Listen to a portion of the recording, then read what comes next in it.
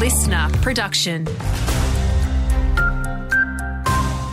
Good morning, it's Andrew Shaw with the latest. Well, regional Victoria is in for another day of high and extreme fire danger in various parts as temperatures climb into the mid to high 30s and low 40s. It follows the dramatic conditions of Tuesday last week, where storms downed trees, damaged homes, and sadly cost a farmer his life in Gippsland. While conditions aren't expected to be quite so bad this time around, CFA Deputy Chief Officer Rowan Luke is asking residents to remain vigilant. Whilst we're not expecting the same conditions as what we experienced last Tuesday, we are expecting to see a challenging day, a very dynamic day that will put pressure on our communities and our fire services. Meantime, extreme heat timetables are in store for V-Line commuters on the Traralgon and Shepparton lines.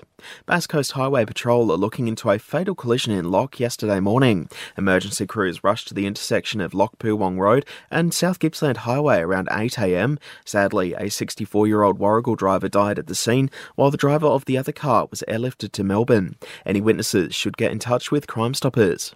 WorkSafe Victoria are launching a statewide blitz to tackle fall risks around building sites. 9 Victorian workers died last year after falling from height, 4 of those in the construction industry.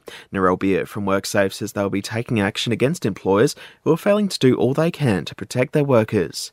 And briefly, more drama at the Victorian Farmers Federation, with the organisation's AGM earlier this week seeing members continue their stoush with President Emma Germano. To sport, we've got a full glimpse at the Coast Talent League fixture for season 2024. The season kicks off late March with the Murray Bushrangers under-18s girls' first game not until April 20 against Gippsland Power no less. As for the boys, the Bushies kick off with a clash against the Tassie Devils before hosting the Bendigo Pioneers on March 29.